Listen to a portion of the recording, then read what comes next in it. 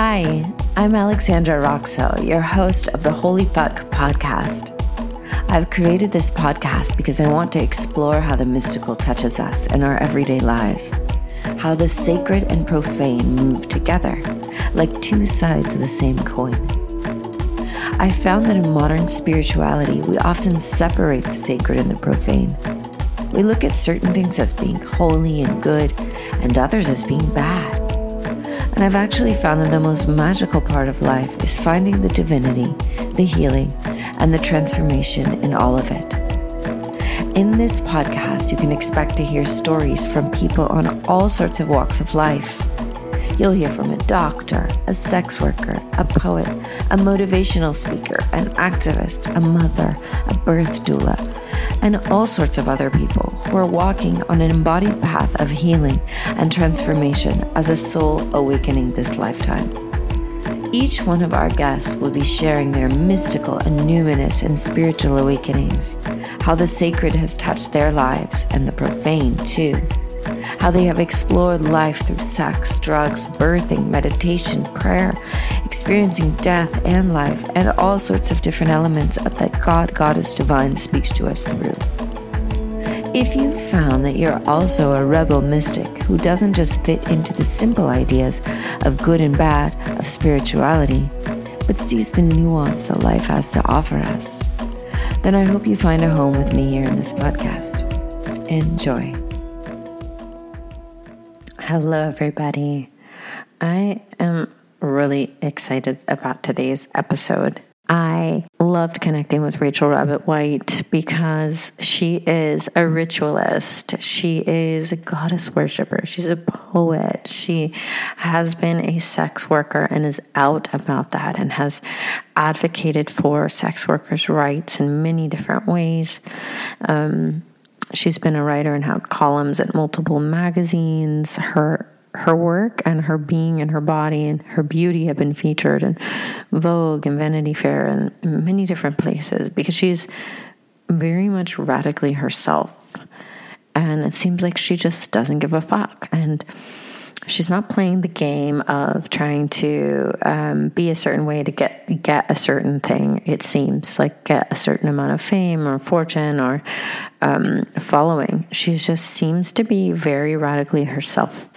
And, when you find people like that in today's age who don't seem to be copying other people or sort of going with what is the trend online or on Instagram or social media in any way, and who seem to be expressed, like you can feel the core of their being and their excitement about life.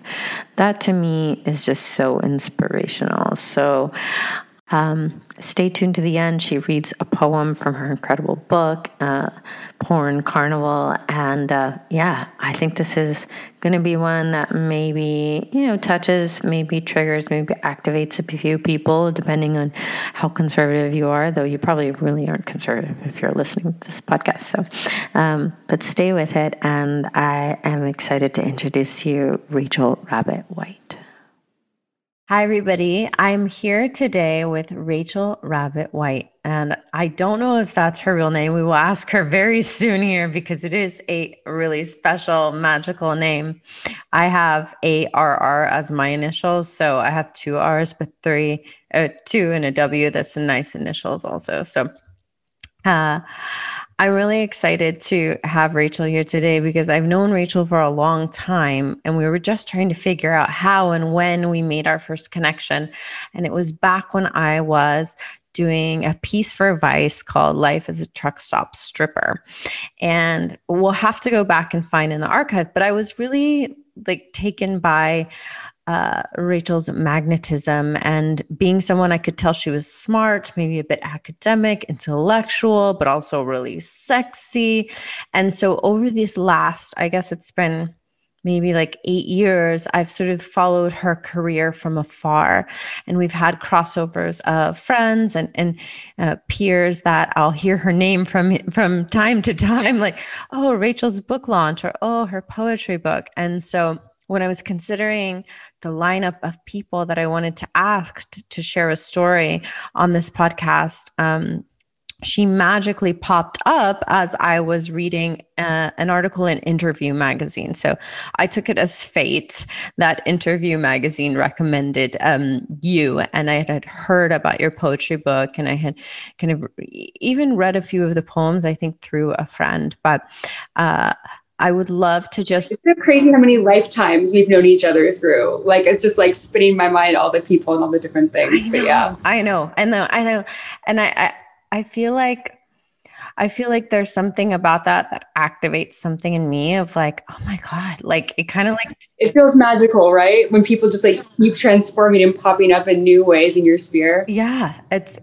it also, I feel seen in a certain way because I know that we've seen each other at different phases, right? So totally. 8 years is a long time. Yeah, it's kind of exposing, I'm like, I'm so different than I was when I was 27 or 26 when I met you, which I could have been that far back, but here we are today. And we're different people, and we're probably the same in many ways as well. Exactly. So I'd love to just start by hearing you introduce yourself to our audience here and what you do now, what you're most excited about, the kind of work you're doing, because I know you do many different things. Yeah. Rachel Rabbit White is my real name legally. Wow. And yeah, I love the double R thing. It lends itself to great nicknames. Like everyone calls me Ra Ra or Rabs, but so I'm a poet and a writer. My new collection, this is an extended version of my collection of poems, Porn Carnival. It's kind of shiny.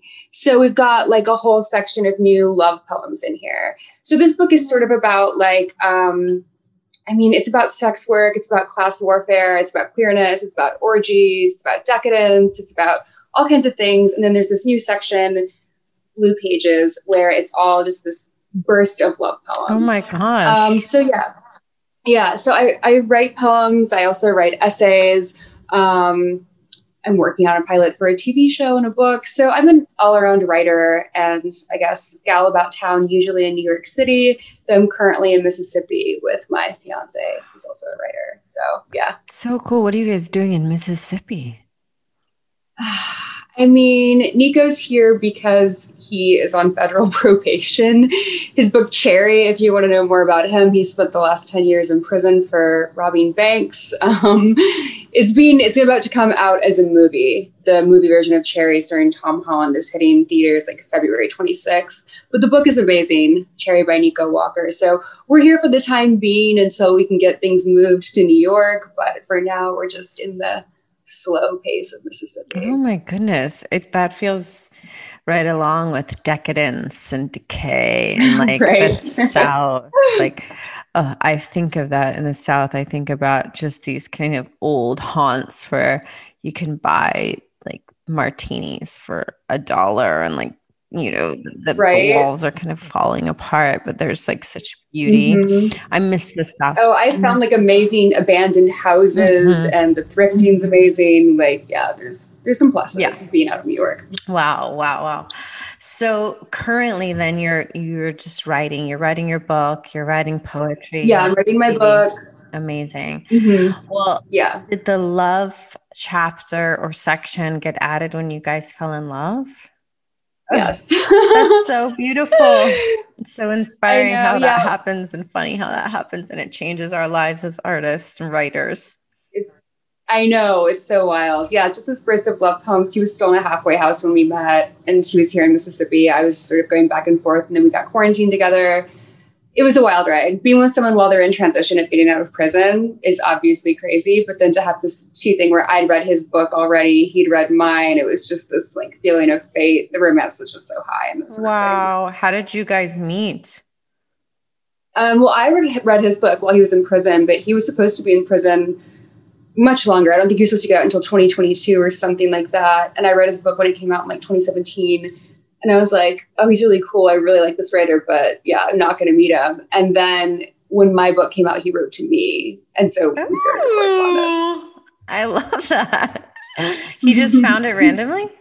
Yeah, he was staying on top of literature. So. Wow. Oh, that's so beautiful. Wow, that's lovely.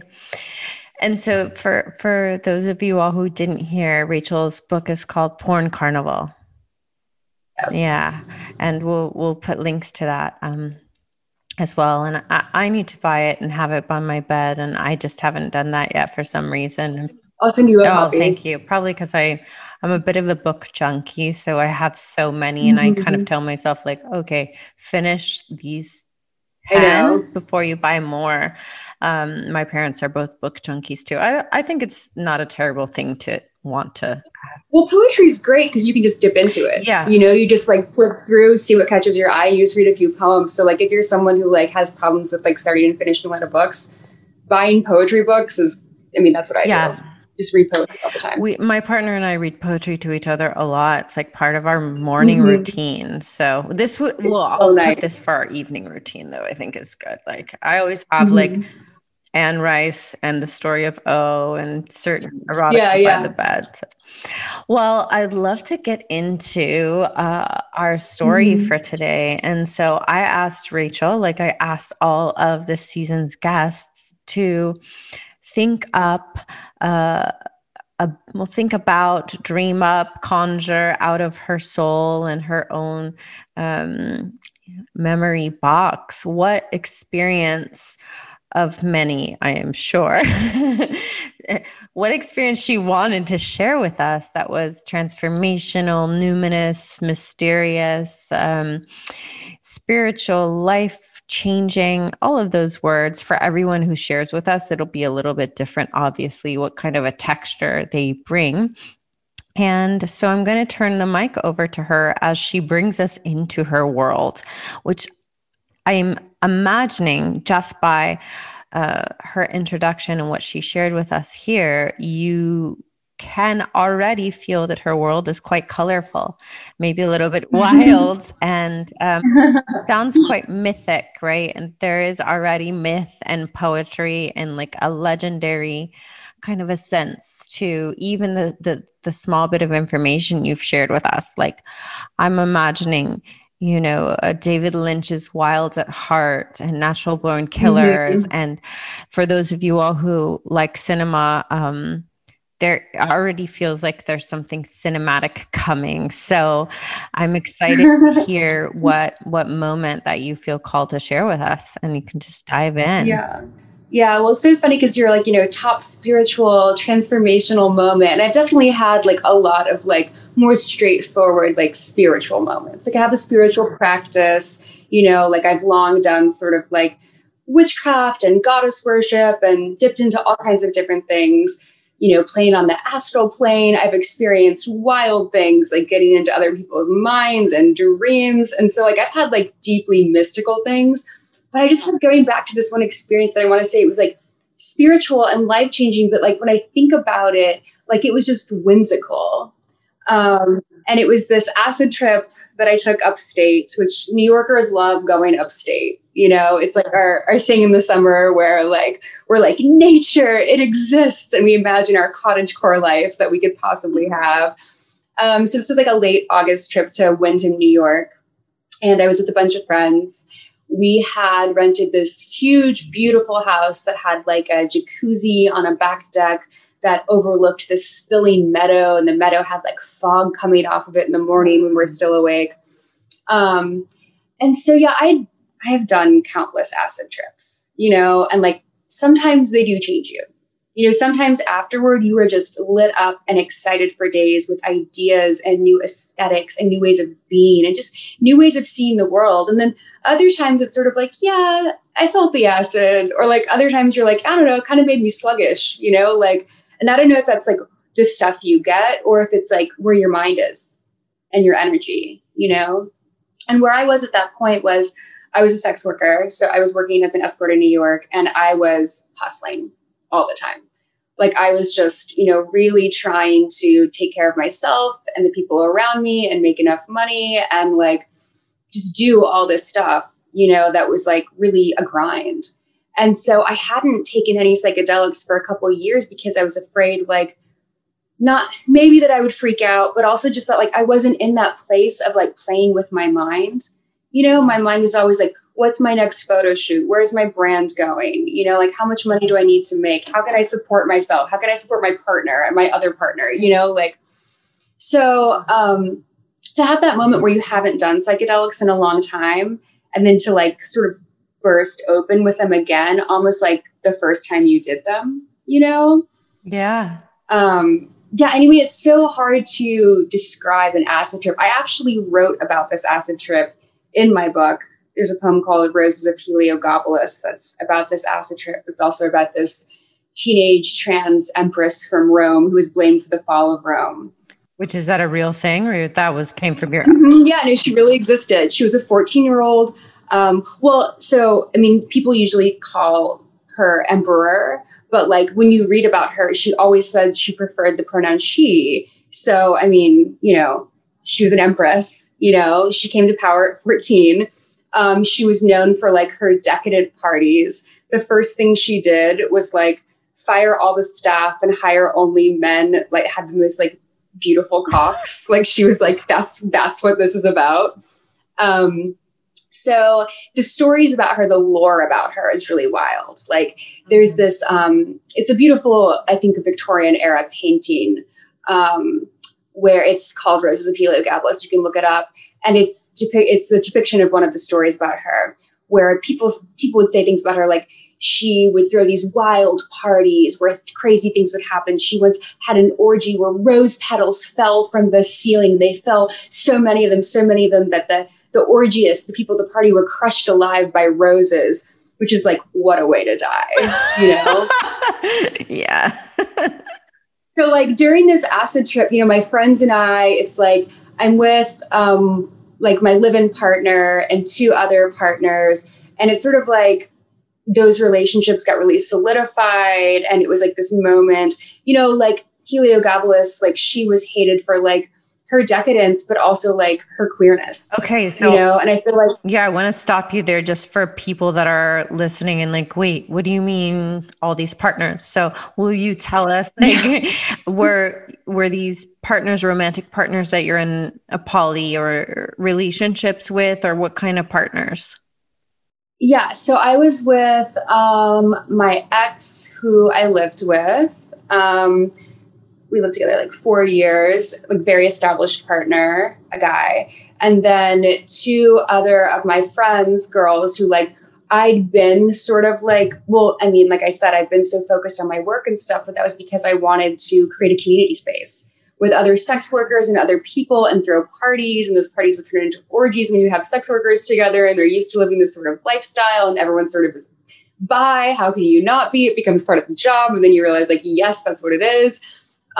So I'd had these friends that like I'd been hanging out with a lot and we've been sleeping together. And it just sort of like, I realized like these are real relationships, you know? And it was sort of this moment of like, I was like on the acid and I was like, well, the acid's making me even gayer. And then it was like, I can't become less gay now. Like everything I do will only make me more gay.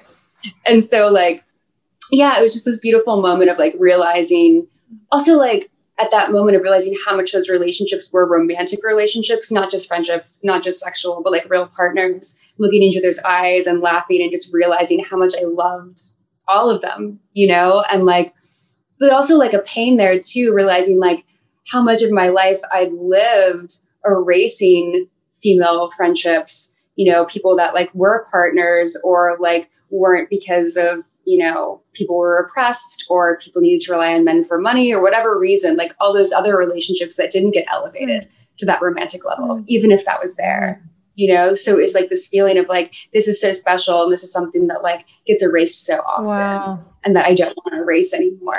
I love how you just said the relationships that didn't get elevated into romance. And that in itself is so poetic. In a sense, it's like the exaltation of two people's connection, and which relationships in our lives become the exalted ones that then are the ones where we do worship and we open our body and we open our heart, we open our soul, and the society that we live in that really kind of puts a certain amount of reverence or sanctity only around a certain type of relationship that only this type of relationship gets elevated into the space of romance, where also can be mystical or mythical or whatever it is. And I like how you just said that about those friendships, that the friendships were elevated into romance, which also brings me to the sort of notion of, in the Victorian era, the romantic friendships that existed. I don't know if you've studied much around or, read about that time. Yeah, absolutely. But I love that terminology, and just imagining you with those friends and going, well, actually, there isn't maybe a separation between the way that I elevate this one partner and the way that I want to elevate these. Like, why can't I elevate all of them? Yeah, that's really what it was. That's truly what it was. And it was like, we got to have this beautiful moment where like we'd gone grocery shopping before the acid trip, not realizing like we would be way too fucked up to know what to do with all of these vegetables, So, like the one thing I was like, it was a very like sexual trip for me, obviously, which isn't always the case. That doesn't always happen. You don't always have a lot of energy. I had a lot of energy. And I was like, probably the one who'd done it the most. A lot of people were first timers. And so to have so many trips under my belt, I think I was like, okay, like I know how to move this drug around. I know how to play with it, And at some point, like we had this zucchini that we bought for food. And we were like, what are we going to do with all this food? And I was like, oh, I know what we're going to do with the zucchini. And it was just like, we didn't even have to use it sexually. All we needed to do was just like, take the zucchini and like rub your friend's thigh with it and be like, I know you want the zucchini. And so like we started this zucchini society, like the three of us, the two girls and I, and it was just like so fun. And we're like laughing and we're like hooking up and like just really adorable. When you're on acid and you create a joke too, it just like builds and builds. So yeah, you guys, and then it was really, you were able to access, like, it sounds like a certain element of like complete abandon and play that completely, which we often did. Yeah.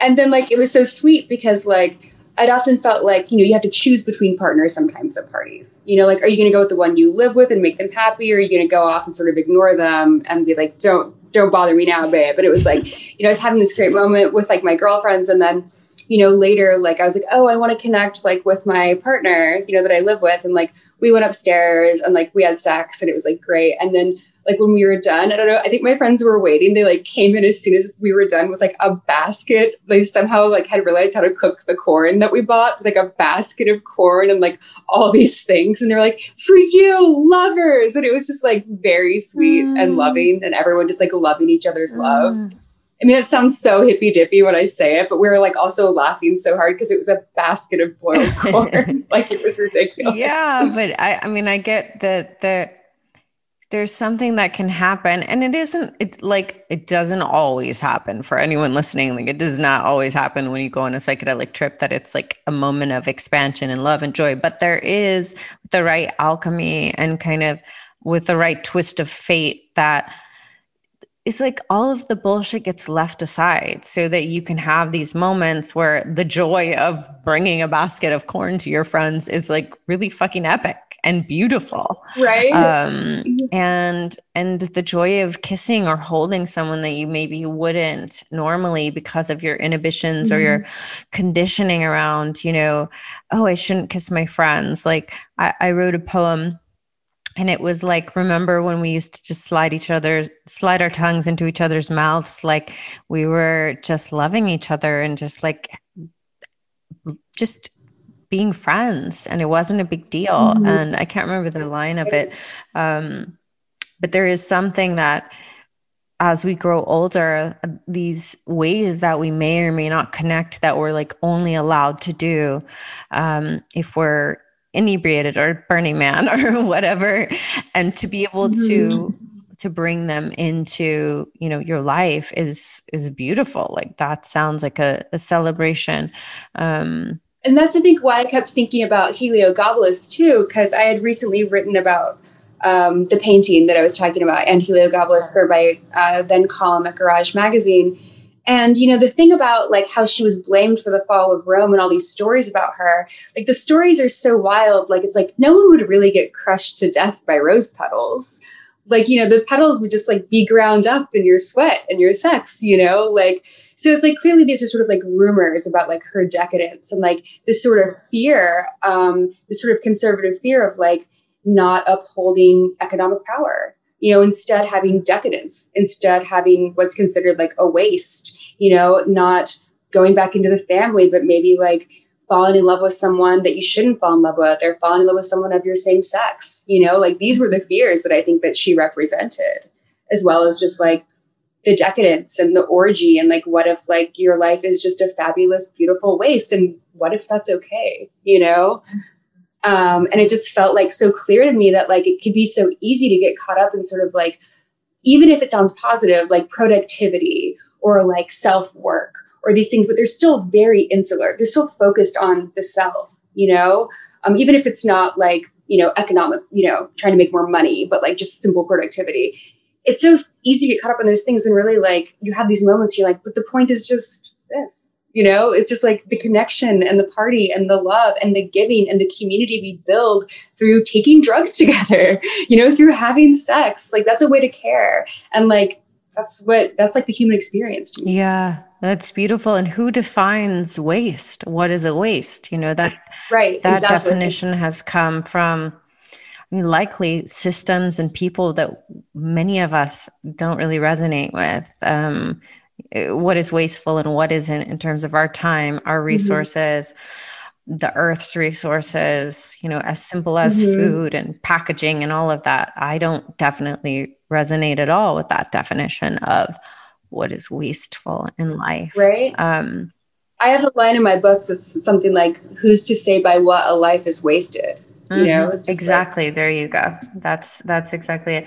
And this is kind of one of the pitfalls, I think, of modern personal growth, introspection, spirituality, depending on whatever frame, is that if you're not kind of like working towards this betterment, then you're not doing enough, and that's wasteful, and it's not kind, and you're not, sort of contributing to the world in a certain way.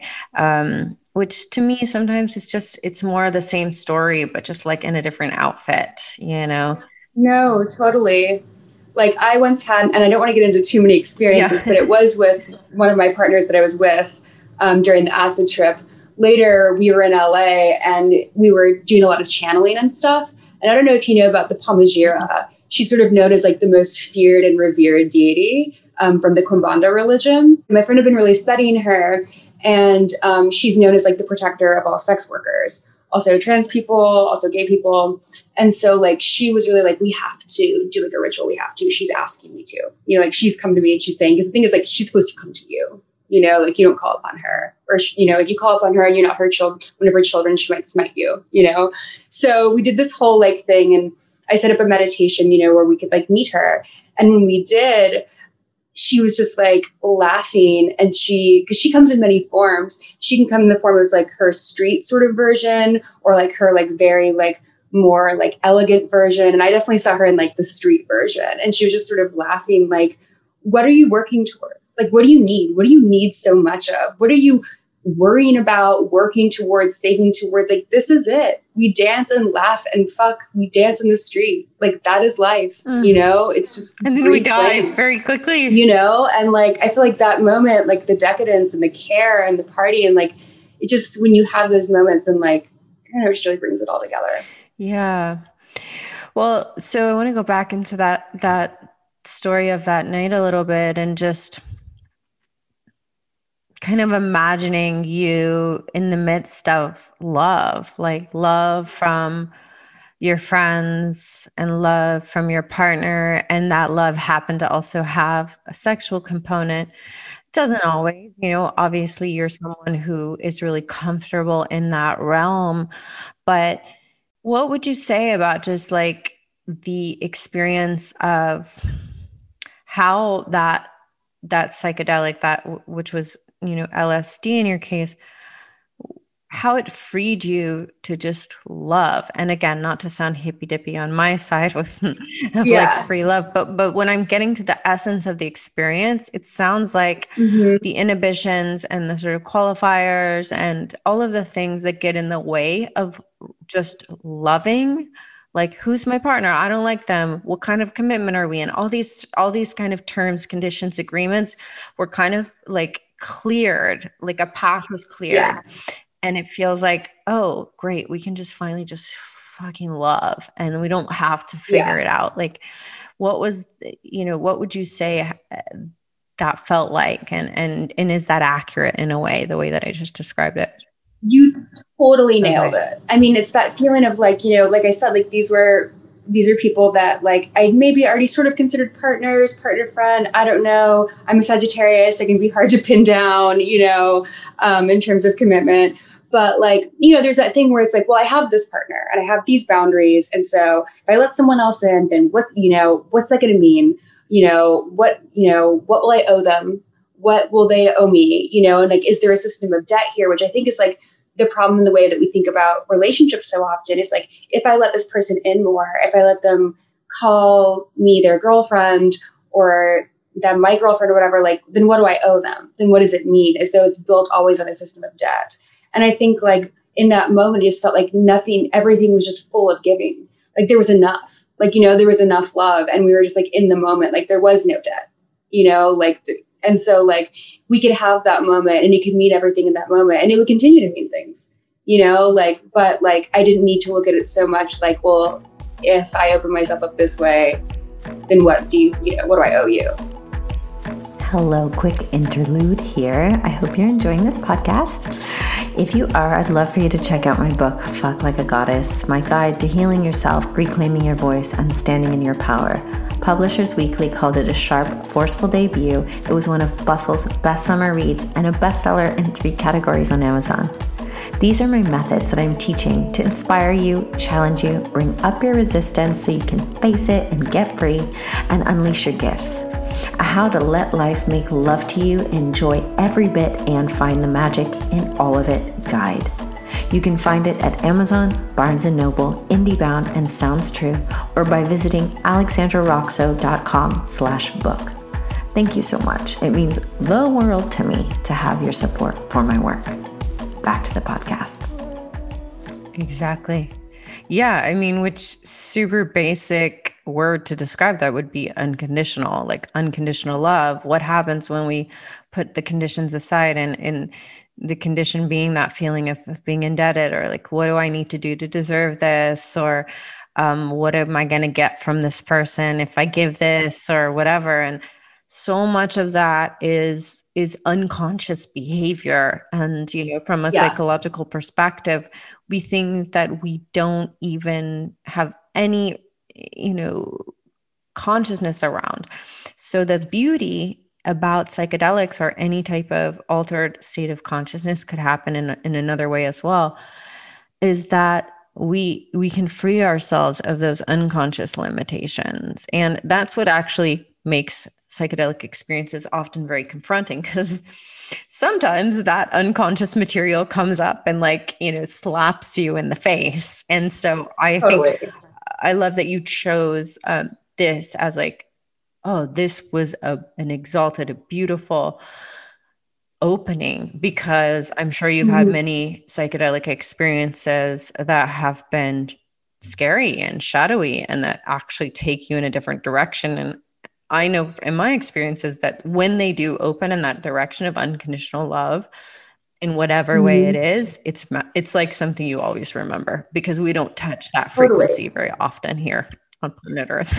And that's the thing too. And it's so crazy, with, having a rich experience in drugs and stuff, because a lot of people, I feel like it's hard to talk about this stuff because it's sort of like, you've heard it over and over again. People take Molly and they talk about loving everyone. And of course I felt like I loved everyone on Molly before, but it's different. You know what I mean? This sort of deeply psychedelic thing where you're really opened up in many, many facets all at once, because it wasn't just, it was the friendship opened up and I opened up sexually and I opened up even deeper to my own queerness than I thought. I opened up to myself and my own love. I opened up to realizing that my priorities had been wrong, that I'd been working too hard and this is what I was working toward and I could have more of the thing that I wanted. And I really, in having been working so hard and so focused on that, I really came back to myself, in that love moment. I came back to also loving myself, came back to myself deeper, to the point where afterward, I felt completely this transformation, this shift. That's when I started writing all these poems. That's when really all the poems started flowing. And that's when I just, I was at the time, I had to have the look for the sex work outfits. You have to look a certain way. So only spend money for like work clothes. And I was like, wait, why can't I wear pink eyeshadow and pigtails and vampire fangs and angel wings and just like dress how I want and look how I want? And it just was like this huge blossoming and opening after that trip in so many ways. Creatively, you know. Oh, that is so delicious. And it was so good. I mean, for people like who aren't psychedelic explorers or maybe even sexual explorers, how could you translate that to them? Maybe of like, okay, guys, even if you aren't Rachel and you haven't been in an orgy or done LSD or you don't wear vampire fangs, but like that sense of freedom and unconditional love, like how would you translate or even just explain that to someone who maybe has never experienced it? Sort of trying to go back again to the points about Heliogabalus, where it's like, it comes from your values, right? Like where I was saying, like, if your values aren't towards like just this conservative thing of like, well, if you do this, what's going to happen? You know, like what is going to happen? What, you're going to lose money? You're not putting your energy towards like this machine or the machine of the family. Like, well, then where are your values? You know, like what do you really believe in and where can you live with them? Like, can you live outside of things more? And then I think like, you know, I was a shy kid growing up, even though I was like very creative and probably wanted to wear like angel wings to school or something if I would have been able to get them, you know, but like I was shy and I feel like I still sometimes can feel shy. And I don't know how you can have those moments of flow where you're just almost like you're on stage, like you're acting, you know, and like you're just in the character and everything you do feels perfect and, you know, is fun, like a role play. And so I feel like, yeah, this sort of like way of like acting or like things can be a role play or things can just be silly or things can just be fun, you know? Yeah. So like for people that are like, okay, I'm not going to do acid or I'm not like, my edges are a little bit clearer around sex even, but there's an element of creativity and play and just, it sounds like, and it feels like in my experience as well, just freeing yourself, right? Okay, sure. Yeah. If you don't want to free yourself by taking acid, fine.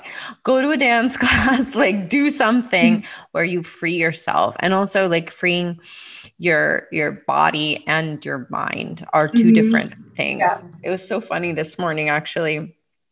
This is a random side note, but my partner was in his room meditating because we have different rooms where we're staying here because for our own creativity and sanity. And I was out here like reading about this Hindu goddess that no one really talks about as much and who is just like her statue is her open genitals and her breast. And she has like this lotus head.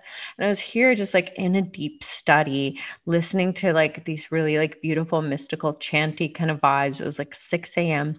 through my speaker. And all of a sudden, this song started blasting that was like, free your body, free your mind.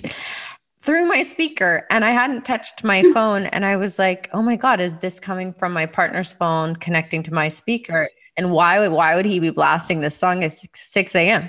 And I like ran to the other room because I was like, we're gonna wake up the whole house. And he was like, why is your music on so loud? Why are you listening to that? And I was like, I didn't touch it. And he picked up his phone, which is on airplane mode on his bed. And the song was playing and he had been sitting in meditation. And I just thought that was like, I mean, on different levels, such a beautiful moment where like he was doing his practice. I was in my practice of like stirring something up and that particular song came on. And I thought, yeah, like this song is like such an appropriate song for all of us all the time.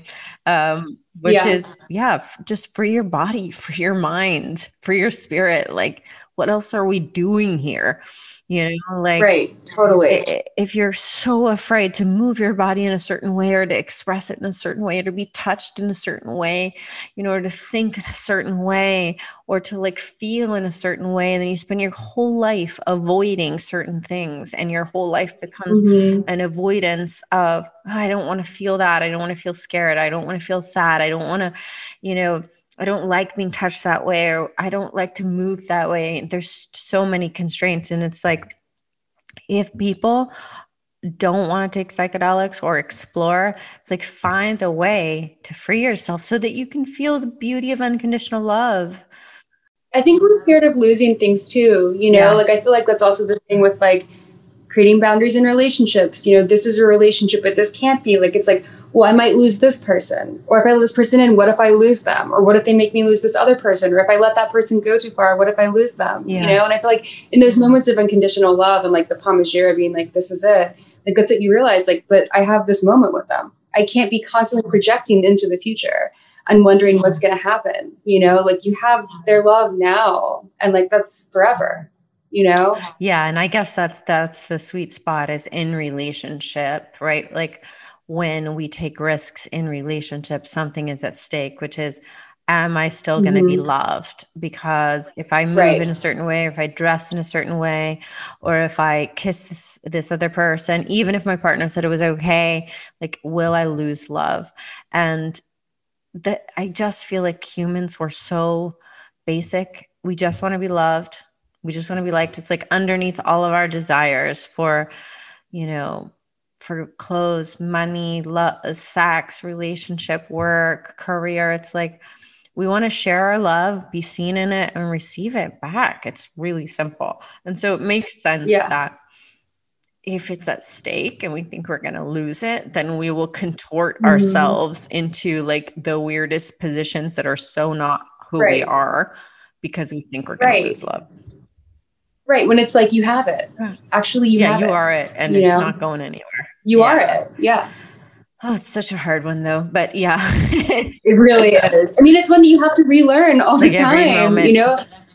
Yeah, like learning it and like really having it doesn't mean it's going to be there forever. You're going to have to remind yourself and try to get back there all the time. Love is so tricky. Yeah. Romantic love is so tricky. It's so, I mean, it's cool because I appreciate a little bit of a thrill ride. And so I'm like, wow, relationship. It's just like, you're always walking on a razor's edge, you know, like it could go at any moment. And the people that tell themselves, oh no, it's for certain, it's forever. I'm like, you don't know how many people I've seen take vows and then change their mind. And like, so it's actually for those of us who like a little bit of a thrill, it's kind of amazing to go, yeah, I'm like in love with this person right now, but at any moment it could go.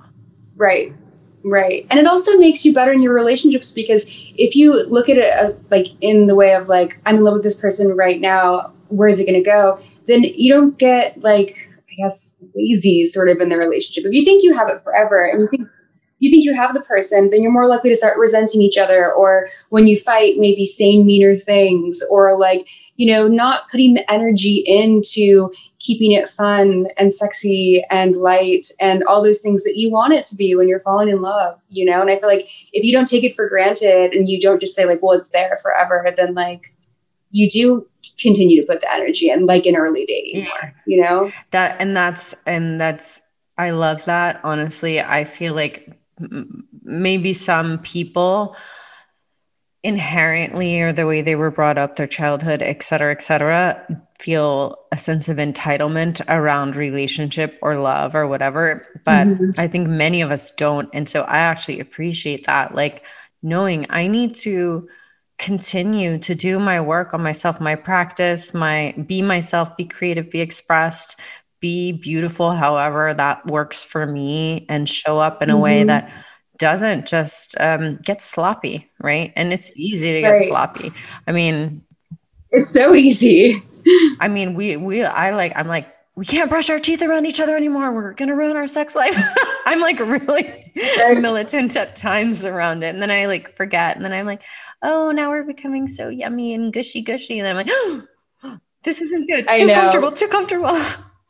I mean, I like it both ways. Like, it's like whenever like we're getting like really close, when we have like super intimate days on end, you know, and then you're like, okay, no, I'm losing the mystique. I'm losing it, you know? And then like, you're back into your structured things. You're both on your projects and you're doing things. And you're like, oh, where was that intimacy? I know. I missed the intimacy, you know? I know. Exactly. I cried the other night. I'm like, we're spending a night apart. And I was like, right. I was like, am I fake crying? And I was like, no, I'm really crying. Yeah. But it's so good. It's crazy how much human beings need love. It's wild. And I have a Venus in Aquarius moon. Me too. You do? Oh my God, we got to talk about that at some point, because I I definitely feel know. sorry for most people who love me, because I'm such a freak. I'm so independent, and I like don't want you, but I do. My Mars and my Venus are both in Aquarius. Oh, really? So, how does it show up for you? I mean, obviously, like people say, like it's like kinky, you know, more in your brain, you know, innovative, more out there. But like, I don't know. I was reading some really interesting things I'll have to send to you about like just the other things it means too. Because like there's a lot of Aquarius that is more traditional as well, yes. and likes a sort of like structure. Yeah. It's just a different structure. Yeah. It's like Aquarius is kind of the boss, you know? Yeah. I want to read more about it too. And just, I want to better be able to describe myself in all ways to the person I love. So that I just want an out for my freakishness and my, you know, being particular. I feel like part of my Venus in Aquarius is like a bit like finicky or particular in the sense of like needing psychological space in a way, or like independence, and how that I'm also a manifestor in human design. I don't know if you've done human design. Have you ever heard of it? Yeah, I have. Anyway, it's also it's a like very kind of independent kind of a vibe. But yeah, I mean, the cool thing about Venus in Aquarius is that I think the part of being experimental and open to try things and play and think outside the box. Yeah, totally. Oh, it's been so great talking to you, and just, you know, hearing your perspective and the rich languaging that you use around life and around your experience, and just imagining this beautiful channeling with your friends, like channeling this goddess, this deity, and imagining you on the astral planes and going into dreams, and each of those. I mean, Venus was really there. I feel like that whole trip was really just saturated with like Venusian energy, you know? Yeah. And I know you have a lot of deep practice with ritual and the goddess, which again is like a whole nother conversation. And I hope that people feel inspired by just your beingness and the embodiment of you, and your sort of the way you move through the world, because without each other, you know, like then we don't get that like sort of that hit of inspiration. I mean, women, artists, musicians, I've been so impacted my being, my self-expression by all of them. So I have a feeling that you might inspire just a few people listening. Oh, I'd love that. Yeah. Well, I'd love to hear in these like last few minutes, like anything you're working on or you're excited about wanting to share before we close.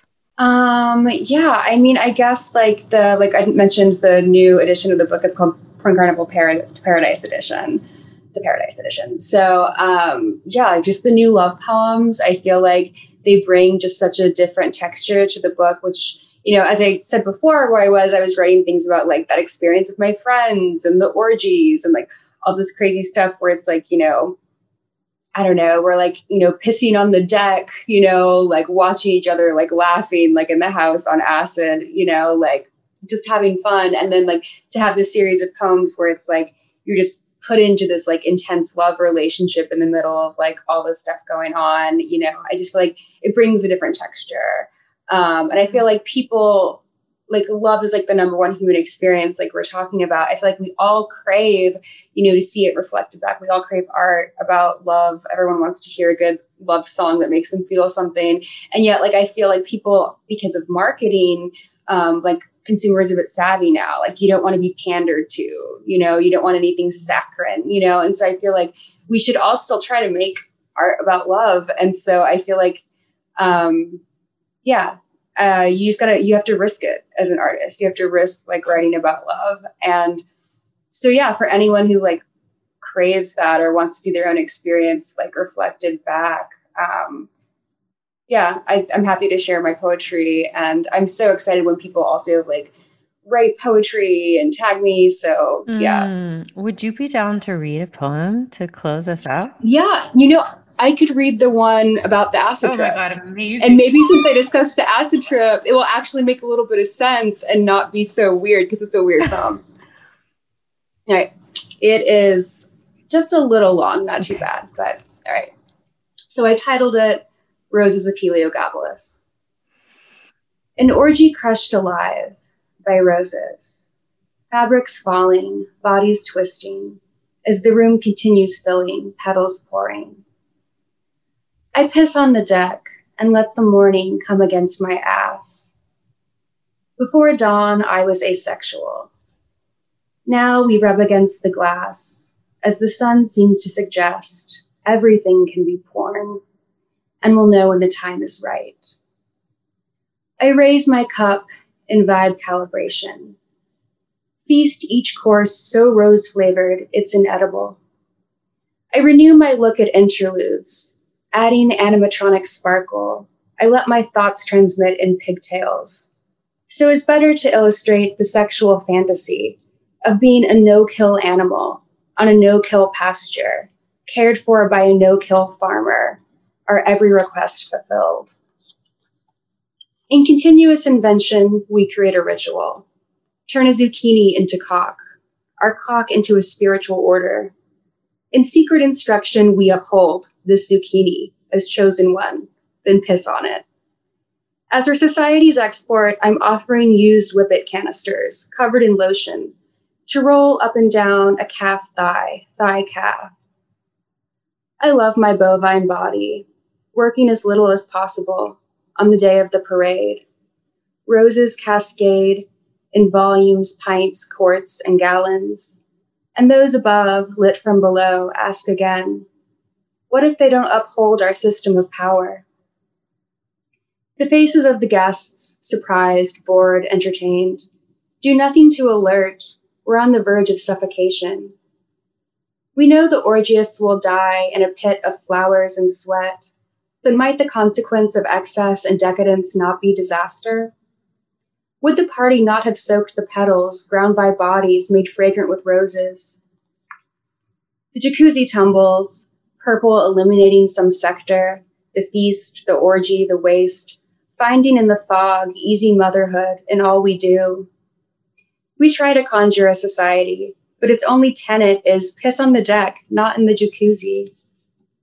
The sky mingles into foam, the foam floats to the stars, and Satan reveals himself to have been God all along, to have been Venus, morning star, the joke's on you, clutching a tangerine in case you're thirsty, or if you simply need at this time to feel its weight roll over your body, which maybe right now isn't so much.